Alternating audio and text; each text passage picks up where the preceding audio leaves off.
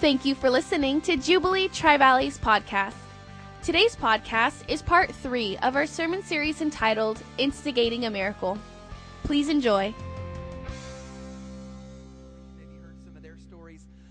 We are in I think we're going to run about 6 weeks throughout the end of the year on this series called Instigating a Miracle, because here's what I've discovered, is that every one of us at some point in our life is going to need a miracle. Can I get an okay, an all right, a preach white boy, something? Everybody's going to need a miracle at some point in life. And here's where many of you are at. Many of you already have your miracle stories, these interesting things, crazy anymore. I'm going to give you one wild notion, and it's this. It's that, what do you got to lose anyway?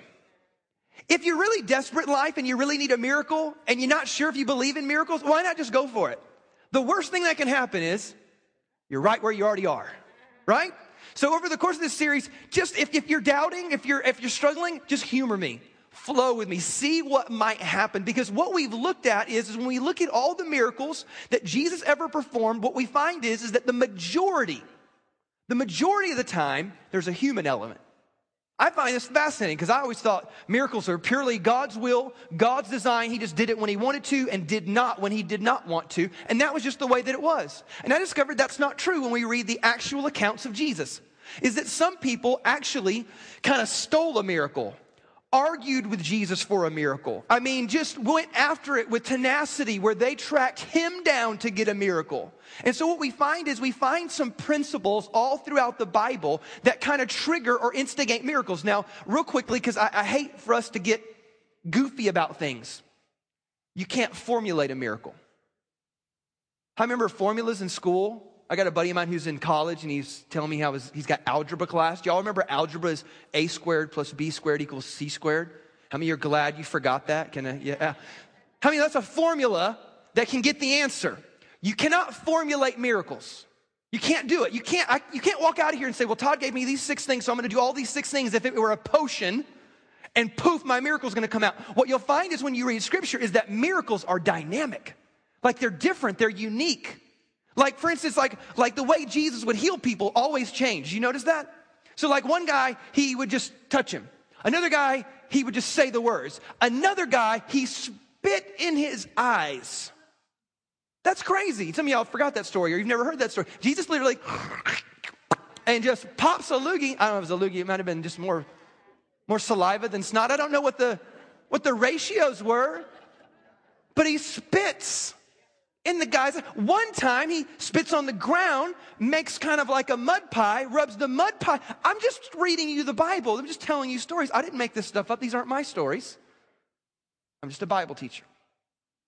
Miracles are dynamic, and what we found, though, is that there's principles that kind of get the dynamic going. These are the instigators. And what we found in week 1 is that probably the most foundational, maybe the most crucial instigator is it's chutzpah. It's audacious, persistent, sometimes obnoxious faith. Just to go after it and to keep believing and to keep persisting after it. That is one of the things that helped trigger a few people's miracles. And this is why Jesus would look at them in return and say, your faith has made you whole. Last week we looked at this one chapter. There's one chapter, Mark chapter 6. In the same chapter, he goes to one place, and the Bible says that Jesus could do no miracles. And later in the chapter, he goes to a different town, and the Bible says everyone gets healed. Did Jesus change? No. You know what changed? We found that atmosphere dictates miracles. That sometimes you can be in a funky environment, a weird environment. You know what I'm talking about? Sometimes you are just in a room, and you're like, man, this room is weird. It's got like a vibe to it. You ever been there before? And sometimes you've been in other rooms and it's like, it's warm, it's encouraging, you just feel good. Something about the atmosphere. And the Bible says that to trigger and instigate miracles, there needs to be an atmosphere of faith. There needs to be an atmosphere of reverence and honor. And you start creating those atmospheres, you have at least the potential to instigate a miracle. Now here's where we're going today. Because faith is hard to measure, isn't it? It's hard to quantify. Like you're a level 5, you're a 7, that's number 9 in the back, it's great. It's hard to quantify that. It's also hard to measure and quantify atmosphere. Same thing, you're like, this room's kind of a 6, this room's a 2. You can't do that. Those are more ethereal ideas. Today, we're getting totally practical because there's this story I'm about to read for you, which is a very well-known story. Even if you didn't grow up going to church, you've heard this at least mentioned before. I'll tell you why it's so common. The story I'm about to read for you is probably the only, I think, real miracle that's in all four of the gospel accounts: Matthew, Mark, Luke, and John. So Matthew, Mark, and Luke are called the synoptic gospels, meaning they all kind of run along the same line of thought, the same line of timeline and stories, and they have some similarities to them. And then you got John that's totally unique. But this story is one of the very, very few stories that is in all four Jesus accounts. And what I want you to do as I read through this story, I want you to begin to ask yourself, what's the dynamic in play? What's the human element that we're going to get on today? Are you ready? Here we go. So the Bible says, Luke chapter 9, you can read on the screens with me. It says, when the apostles returned, they reported to Jesus what they had done. Basically, Jesus sent them out on a little missionary journey. They came back, told them what happened. Then he took them with him and withdrew by themselves to a town called Bethsaida. I don't know how to pronounce that, but I'm going to go with that. But the crowds learned about it and followed him. He welcomed them and spoke to them about the kingdom of God, and he healed those who needed healing. But late in the afternoon, the 12 came to Jesus and said, boss, you need to send these people away so they can go to the surrounding villages and countryside. They need to find some food and lodging because we're out in such a remote place. We're in the boonies. Jesus replied, why don't you give them something to eat? And they answered and said, well, sir, we only have 5 loaves of bread and 2 fish. And unless we go and buy food for all this crowd, it was about 5,000 men. The way they did counting back then, they didn't really count women and children in these mass countings. So this is just men, not including women and children.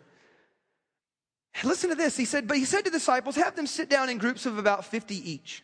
And the disciples did so, and everybody sat down. Taking the 5 loaves and the 2 fish, and looking up to heaven, he gave thanks and broke them. Then he gave them to the disciples to set before the people. They all ate and were satisfied. And the disciples picked up 12 baskets of broken pieces that were left over. Everybody say leftover. Those are leftovers. In case you ever wondered, sometimes we pray for things and we hope God can just barely reach that need or reach that goal or meet that miracle. I just want to encourage you this one thought before we begin and before we pray, is that God cannot just meet your miracle, but he can meet your miracle and have some leftovers. Let's pray before we start into the text. Father, we pray, God, that you would just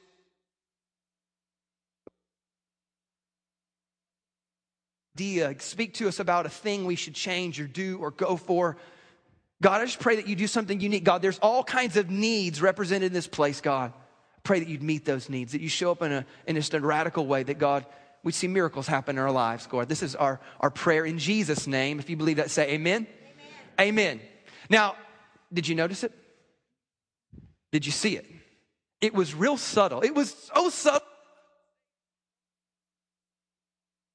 Now again, the miracle is that Jesus takes a kid's lunchbox, 2 fish, 5 loaves of bread, and then multiplies it. We don't really know how. It didn't say that, he just broke and broke. I don't know how it went down.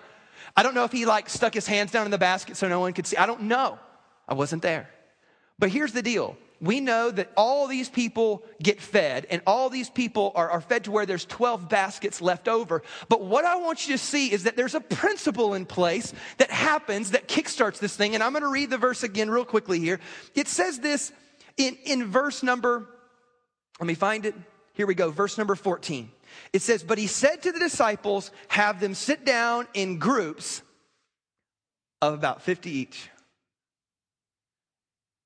So I looked, and I was like, okay, wait a minute. I got to check this out. So remember I told you it was in all 4 accounts, right? Matthew, Mark, Luke, John, and this is Luke, right? So I went and looked in the book of Matthew. You know what it says in Matthew? It says that he told all the people just to sit down. Now, in Mark, he says sit them down in groups, in ranks, in hundreds and 50s.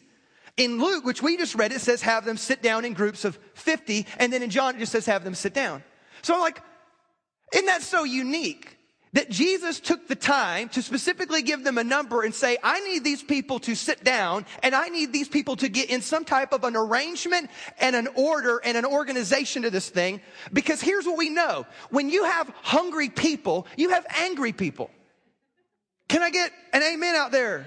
Don't act like, you don't get like that too. Like my wife knows this. There are 2 times that she just knows I'm going to get angry and I'm just sinful and she's going to have mercy, okay? One of them is when I'm building things. And since I've just moved and I got to rebuild and hang and do, my mom was here and my mom saw me flash. Like I got my mom and my wife and I'm trying to hang something and they're like, no, do it like this. And no, over here. No, an inch to the right. And I'm like, y'all need to chill out on me. And I flashed on them. Sorry. So when I'm hanging or building things, that's anger. And when I'm too hungry, it's anger. Okay? Need mercy. Because I'm a sinner. So imagine 5,000 men and they're all hungry. What do you have? A lot of anger. A lot of irritation. Now, have you ever been in a line for something?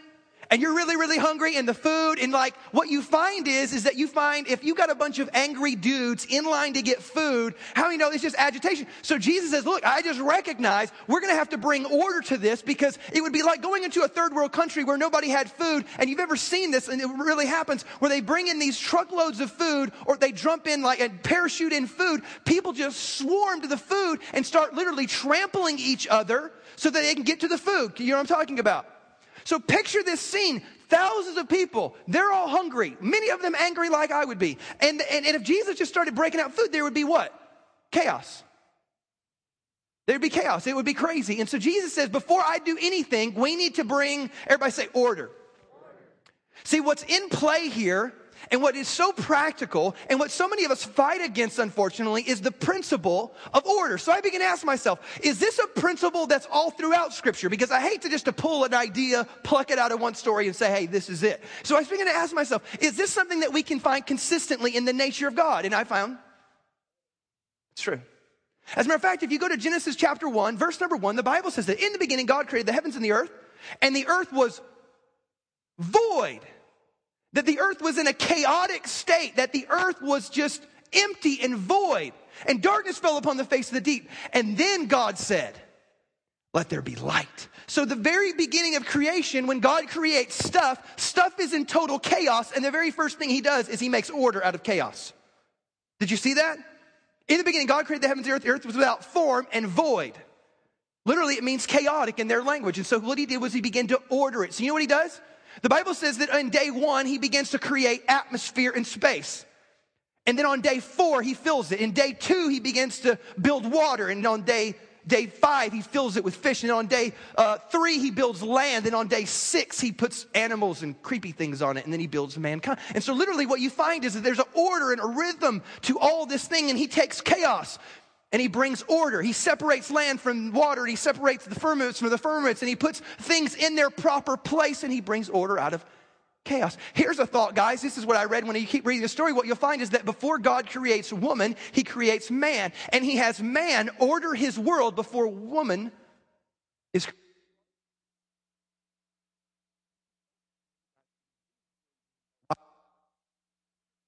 first, so that our wives don't have to step into our world and become our mom and fix our world for us.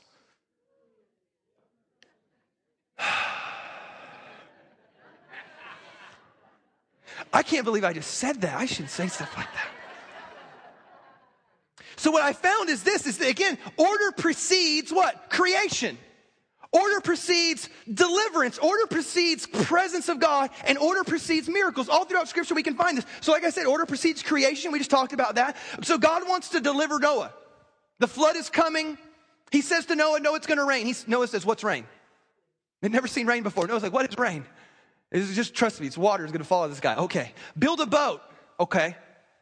And God begins to give him descriptive detail, measurements, lengths, widths, the type of wood, where to put the window, how big the window should be, all the dynamics. Because if I'm going to deliver you, Noah, you got to get on board here. Because here's my bet. If Noah had not been given specific instructions, how many know men don't read instructions sometimes? We don't ask for directions sometimes. We're just slow about certain things.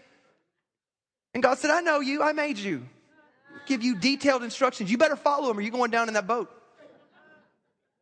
So God creates this incredible order and organization to the deliverance that he's going to bring. Order precedes the presence of God. Move forward in Scripture, you'll find that the people of Israel come out of Egypt, and God says, it is time for you to come out and worship me. There's order to this. This ain't no free-for-all. There's order. As a matter of fact, I'm going to give you a place where we're going to gather and worship. And as a matter of fact, I'm going to give you the arrangements and the details and the depth and the length and the width, the number of posts that you're supposed to use, the number of materials that you're supposed to use. Inside of it, you're going to have a tent. And the tent's going to have layers to it. Here's all the different materials and the layers and the colors. Here's where the furniture goes. Guys, we're not the best at ordering furniture around. I just learned this again. I literally took my daughter's bedroom. I rearranged it 4 times before my wife got it just the way she wanted it. And so God says, I got an idea for where the furniture goes. You're going to have a lamp over here and a table over here. The bread's going to be right there. And this is how it's all going to break. There's order to this thing. This isn't just a free-for-all. This isn't just do whatever you want, whenever you want, however you want. So everybody say order. And you're going to have a priest. And check this out. The priest has a certain outfit. He's got these jewels and medallions and weird things. It goes down to the type of underwear. You ever wonder what a priest wears?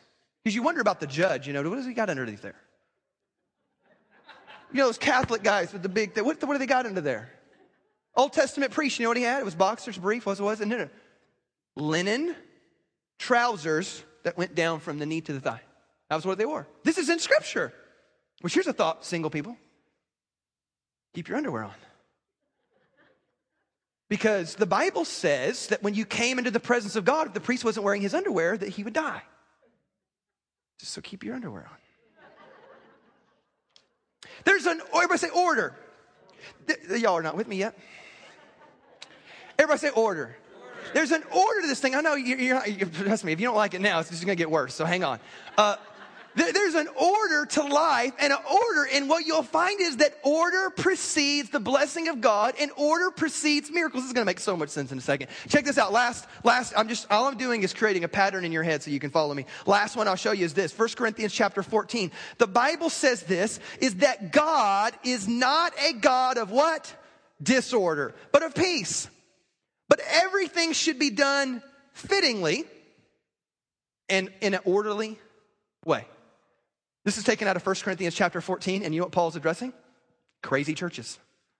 Corinthians is a port city. It's a wild church. It's metropolitan. It's got some crazy characters in it. There's a lot of sin issues that they're dealing with. And one of the things that he deals with in chapters 12, 13, and 14 is how they work church services. And he said, y'all are crazy up in here. You got people praying in tongues over there, prophesying over there. You got people over there drinking way too much communion wine, and y'all know those have gone too far. And we got to bring some order to this thing. It's not a Holy Ghost free-for-all where y'all get to just run wild and buck and shout and swing from the chandelier. There does have to be some semblance of order to this thing. And he begins to define for them what order is inside of a church service. It's like God is a God of what? Order. Now here's the thought. Where's the order that we need when it comes to the miracles that we need in our life? Because some of us are in desperate need of a miracle, and some of us are reaching and struggling and praying, and we're trying to hold on to hope, and we're trying to hold on to faith, and we're believing God for great things. But what I would say is that some of us maybe lack some of the order that we need, and we all struggle with this. Now, there's some of you out there that are of a certain personality temperament, and order and organization come easy to you. Are you out there? Raise your hand real quick. You like to organize your drawers. Your socks are organized. Yeah, colored.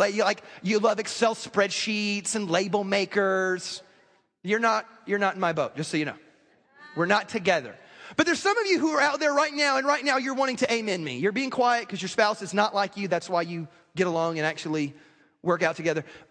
But you're wanting to amen me because you're like, yeah, Pastor, we need order. We need organization. We need to put things together. And here's the deal. We all struggle against this, and I'll tell you why we all struggle against it. It's because life always drifts towards chaos, doesn't it? Does life ever drift towards order? Do you ever just go out into your car and be like, wow, man, my car's just cleaner than it was yesterday. I don't know how that happened. Or you walk into your garage. Guys, you ever look at your garage and you're like, wow, my garage, those boxes, it's like garage fairies moved them in the night, and my garage is now cleaner and more organized and swept out, and I don't even know that happened. No, it's the exact opposite. Your car gets messier and dirtier and crazier. If you got kids, it's exponential. Like you find stuff stuck and wedged in places when you have children. And then your garage is the same way. Like, and thank God for my wife. She's gone from 20 Christmas boxes to like 10 Christmas boxes in the garage. But you're just overwhelmed and you add more stuff. And you find this out when you move. Because when you move, you're like, how did we get all this junk? Where did this stuff come from? I look at my wife and I'm like, why do you keep buying stuff? Stop it. Because you just collect and add and it just expands and life moves and drifts towards chaos. There's life drift. I remember my family would go to the beach. My mom's here today. And we would go down to Myrtle Beach every once in a while. And I remember that we were staying in a hotel. And I don't think the Pacific Ocean does this. Let me tell you about the Atlantic Ocean. The Atlantic Ocean, when you get into it, there's a drift to it. Like I remember being a kid, we'd be like 7, 8 years old, and we'd get out in the ocean, and we'd just play out there for as long as we could. We were always wanting to throw mud pies at each other and then jump in the waves. That was what our favorite 2 things to do at the beach were. But I remember like getting into the water and playing and jumping into the waves and all that stuff. And then all of a sudden when I was ready to come out, I would come out, and I remember being scared. Because I didn't see my mom, I didn't see my hotel, I didn't see any of that stuff. And it dawned on me like, I'm lost. And I'd look up and I think like way up there is my hotel room. I have to walk all the way up the beach line to get you know what I'm talking about? Because there's an ocean drift. You just seem to get in it and it just takes you whether you like to or not. Life has that same effect on you, doesn't it? This is why your schedule just seems to get busier and busier. Your life collects more and more stuff. You lose more and more time. This is why the older you get, time seems to move faster. Think about it. When you were a kid, man, it took forever for Christmas to get here. Now you're an adult, you're like, it's come too soon. Why? Because life has drifted towards more chaos, time has shrunk, and you move faster now. Or at least you're perceiving it to move faster. Because life just drifts that way. And so we have all these things in our life that drift and move towards chaos. I'm going to give you 3 things here that I think all Americans struggle with and that relate to most of our prayer requests. Now, I'm a pastor and people come to me for prayer all the time. I don't know if you knew that or not. They do. And if you ever need prayer, you should come to me. But they come to me, and typically prayer requests, prayer needs, when people need miracles, they usually fall in about 3 categories. And I found this consistently true for the last decade. Is when they're looking for miracles, they're looking for like a physical healing. They're looking for a financial breakthrough. Or they're looking for some type of relational miracle. They're wanting like a marriage to be restored or a kid to come back home or to be saved or something that affects. And the majority of the prayer requests that come to me fall into one of those categories. And you know what I think about when I think about the principle of order is this. We are probably most out of order in those 3 areas. The very thing that we're desperate for and in need of and praying for and believing God for, it's as if the world encourages us, it's as if the devil's got a support group for us to become more chaotic. So let's back up here real quick here. Everybody say finances. We'll just start with finances. So this is the thing. I'm struggling, we're in debt, I don't know how we're going to meet the bills, pay the bill, all this stuff is going on. And sometimes there's just legitimate disaster that happens and causes this. But what you'll find is that many times we're looking for a miracle, but disorder is all in our life. And here's the problem with it. Let's say God actually gives us a miracle. The problem is if we always have disorder, we're going to go right back into the state of needing another what? Miracle. So if we live a life where we're always spending more than we bring in and buying things that we don't need to impress people we don't even like, and we're always just racking up our credit card bill and doing things that financially are unwise, we're going to eventually need a miracle. Let's say God gives you one. Let's say the principle of order doesn't apply here and God just does a dynamic miracle, brings you out. You're going to be right back in there unless you change the order of your finances, aren't you? And again, when I talk about America kind of being in this, listen to this. In 1968, and some of y'all were there. Go back in your brains. 68. Consumer debt, like credit card debt, $8 billion. And that seems like small now, doesn't it? We deal like with trillions now and talk about American debt. But listen, now it's over $880 billion worth of consumer credit card debt. Like unsecured debt. Not mortgages where you have something to show for it. Unsecured credit card consumer debt. $880 billion. And you're like, well, no wonder. We become a nation that's entitled. We deserve, because this is what we tell ourselves. Well, I really deserve that. I need that. We go shopping and we're like, it's so pretty. It's on sale. Honey, I got this 50% off. Yeah, but you still spent $100. Can I get an amen out there? Please, somebody help me. Okay, good. I'm not the only one, am I? And so what we do is we have financial disorder. But I'm telling you that if you're in here today and you're looking for a financial miracle, what you ought to do is create order in the midst of your praying. You need to create order so that it precedes the miracle that comes, so that when the miracle comes, you'll be able to actually receive it and do what? Sustain it. Because if you don't put order back, you're going to be right. This is why I don't want you living on miracles. I want you living by faith and living on wisdom. That's where I really want you living. But in those desperate moments where you need a financial miracle or some type of miracle, ask yourself, is there disorder in my life to where, wow, it'd be really hard for God to bless me. It'd be really hard for me to take this in and do this with it. And here's some of the questions you need to ask yourself if you're thinking about a financial miracle is, where's all my money going? If you don't know where all your money is going, that's a really, really bad sign. The biblical principle about money, one of the biggest principles you'll see throughout Scripture is this. It's the stewardship principle. And it says this, you're the owner of nothing and the manager of everything. And any good financial manager tracks their money. Can you imagine going to like your financial manager or your financial accountant and be like, hey, where's my money at? And he'd be like, I don't know. I think it's kind of over here. I think we've got some stuff in the, yeah. I don't know. It'll all work out. What if he told you that? What if she told you that? How would you feel? Very insecure about giving them more money.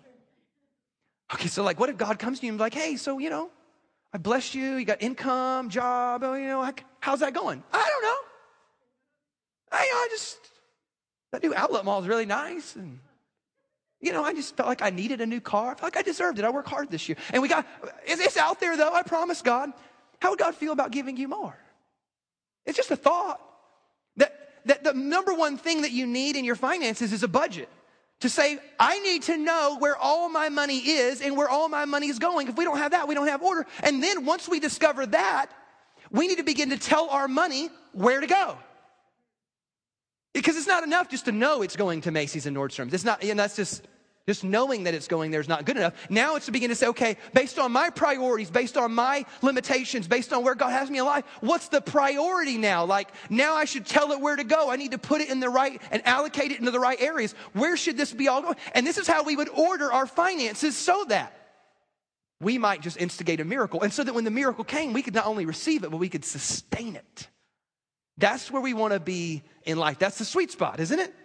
To say, God, we want miracles in our life, but we don't want to have to live on, we don't want to have a miracle every other week. God, we want to receive your miracle and let that miracle propel us into blessing. Somebody say amen. That's just a thought. Just sharing ideas with you. Now, here's another one. Everybody say emotions. Emotions. I find this when I get prayer requests. The prayer requests come in and are like, my husband or my wife or my son or my daughter, I've got this family member. And God, I really need you to put this family back together or do something radical, and we need healing in their hearts. We need forgiveness.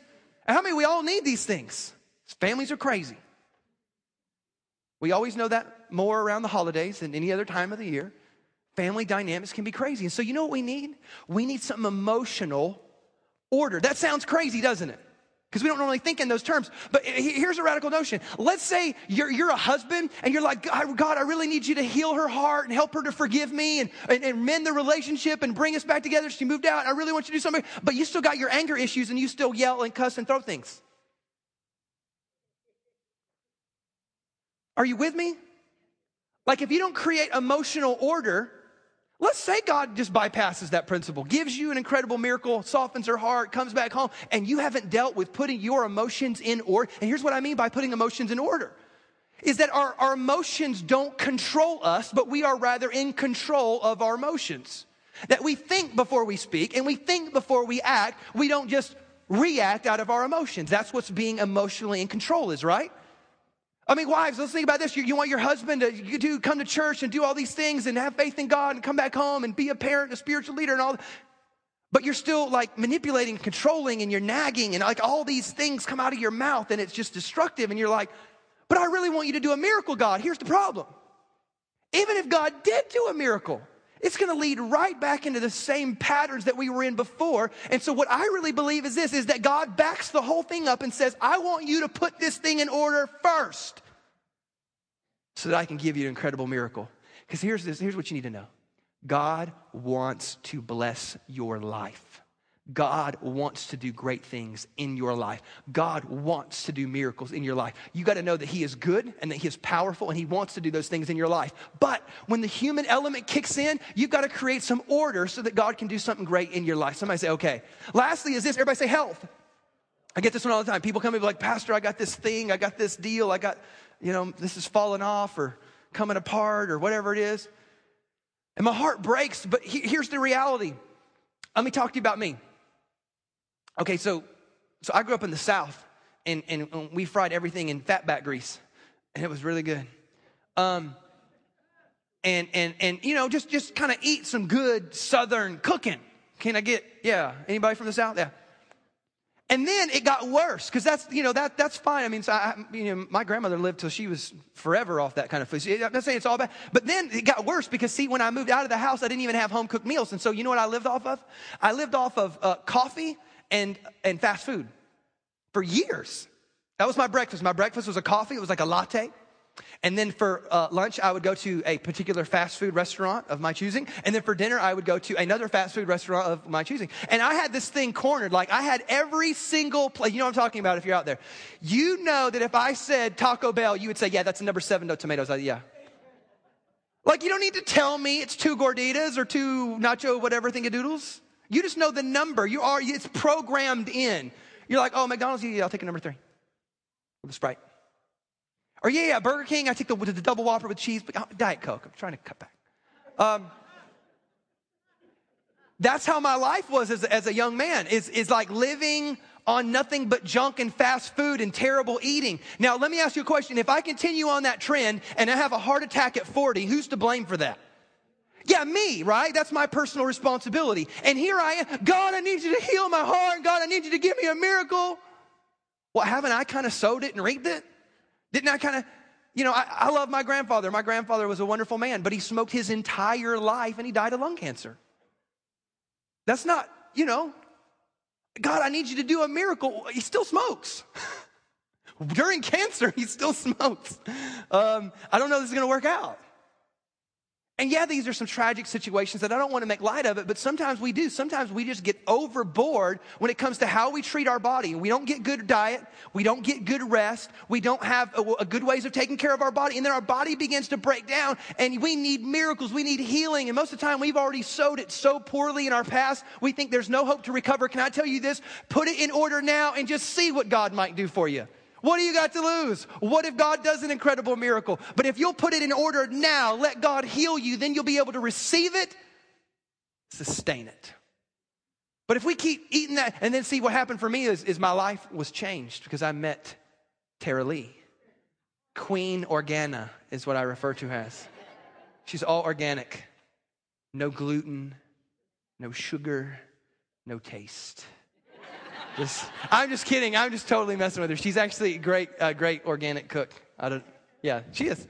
So my point is this, is my wife changed my life. I wouldn't have done it on my own. And she literally added years, if not decades, to my lifespan. Why? Because we just got some things in order and she did it for me. And there's just some things. And here's what I need you to know. Huge, huge, huge thing. If you miss everything else, hone in on this right here. Order is intentional. Because life always drifts towards chaos, doesn't it? If that's true, then order is an intentional thing. Meaning we have to be thoughtful, we have to be strategic, we have to have a plan. And here, I know this isn't easy for us, but here's a thought. Paul talks about the fruit of the Spirit being in your life. You know what one of the fruits of the Spirit is? Self-discipline. Yeah, self-discipline. And I know this is a very applicable sermon though. It's a very practical sermon. It's not a happy sermon, practical sermon though. And what I want you to do is begin to look at the areas of your life where you need a miracle and then begin to backtrack that thing and say, should I bring some order to this area of my life so that God can do a miracle? How many need a miracle in your life? Some of you, we had this last week. Raise your hand if you knew. Ask yourself the question, where is it that I need order? Where is it that I need God to put some things together in my life? Because I want God to be able to put it in my life so I can receive it and then sustain it and live on that thing for the rest of my life. Somebody say amen. Let me give you one more scripture. We're going to close here. I have no idea what time it is. If you're taking medicine, you're on your own today. We talked about God not only feeding 5,000 men, not including women and children, but he had how many baskets left over? 12 baskets left. He's the God of more than enough. And it dawned on me as I read this last verse. I asked myself this question: how much did everybody get to eat? It was one lunchbox, right? Remember, it was 2 fish, 5 loaves of bread. Did everybody get the same portion? Or did like little people get 1 and 1 and big people get a little bit more? Did everybody get the same? I just found this to be interesting. We're going to close with this. John chapter 6, verse 10. Jesus says, have the people sit down. There was plenty of grass in that place, and the men sat down, about 5,000 of them. Jesus then took the loaves, gave thanks. Now look at this. He distributed to those who were seated, but he gave them as much as they wanted. How much did everybody get? It was different. It's just as much as they wanted. Meaning that God does not have the ability to just barely meet your needs. God does not have the ability to just barely save your life, just barely get you into heaven, to barely bless your life, to barely heal you, to barely prosper you. You know what he gave them? As much as they wanted.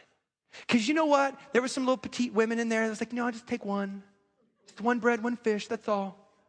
And there was some dudes, they were on Atkins or whatever, and then there were some dudes who like were with their buddies and wanted to have like an eating competition. Like, dude, I want 5 of them things. I want 5 fish, 10 loaves of bread. I want it all. Are you laughing? You know how guys are sometimes, especially like teenage boys who cannot, there's like a bottomless pit in their stomach and they just eat and eat and eat and eat. They probably had competitions to see who could eat the most. He gave them not as much as they needed. He gave them as much as they wanted and still had 12 baskets left over. Now, what's the significance of that? I don't think there's any other than this, is that God just wanted to remind you that he has leftovers. There's plenty to go around. He is more than capable, and he still has leftovers, even after he has met your need and then some. The Bible says this in the book of Ephesians, it says, now unto him who is able to do exceedingly abundantly above all that we may ask or think, according to the power that is within us. God wants to do a miracle in your life, but I'm telling you, they're dynamic. You can't formulate them. I can't walk out of here and say, if you'll do these 4 principles, I promise it. I can't.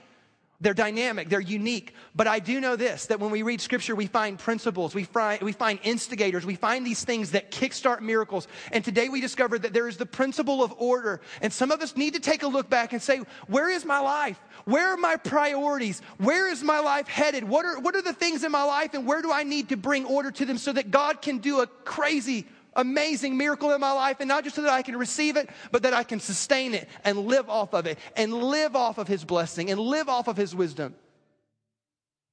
And then you know what you can do? You can turn your faith, start pointing it towards other people's needs. You can take your audacity, your obnoxious faith, and begin to use it to help other people and to bless other people. Why? You got your miracle. I'm living on it. I'm sustained in it. And now I'm here to make sure other people, they rise up to the next level with me as well. And that's where we want to be as a church and as a family. What would this place look like if we were always believing for each other's miracles? What if we were always believing for our families and our neighbors and different people around us? What would that look like? We would truly become the light of the world, the salt of the earth, a city set on a hill that cannot be hidden. Let's pray this morning. If you're in here today and you say, Todd, I think that message might have been for me, slip your hand up in the air, just between you and God. That might have been for me. I think there were some things out of order. They need to get into order. There's maybe some emotions gone wild. Maybe some finances that are out of order, some health issues I need to shore up.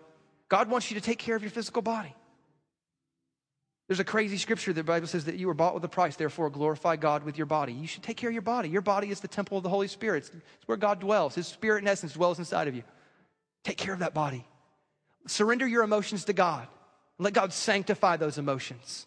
Turn your finances over to biblical wisdom and say, God, I want to do finances your way. Begin to bring order to your life. I promise you, God wants to do something great in your life. God wants to bless you. So, Father, we pray for those hands that are lifted. We pray for the needs represented here today. We pray for the people that need miracles in this place today, God. We pray that you would do great things in their lives, Lord God. And for those of us who are not in a place where we need a miracle, God, I pray that you would just absolutely ignite our faith, Lord God, to believe for others, to pray for others, to encourage others. God, and wherever that in life, God, we pray and ask these things in Jesus' mighty name. Somebody shout amen. Amen. Give the Lord a big hand clap this morning. Come on, you can do bigger than that. Thank you again for listening to Jubilee Tri-Valley's podcast. For more information on Jubilee Tri-Valley Church, please visit us online at jtvchurch.org.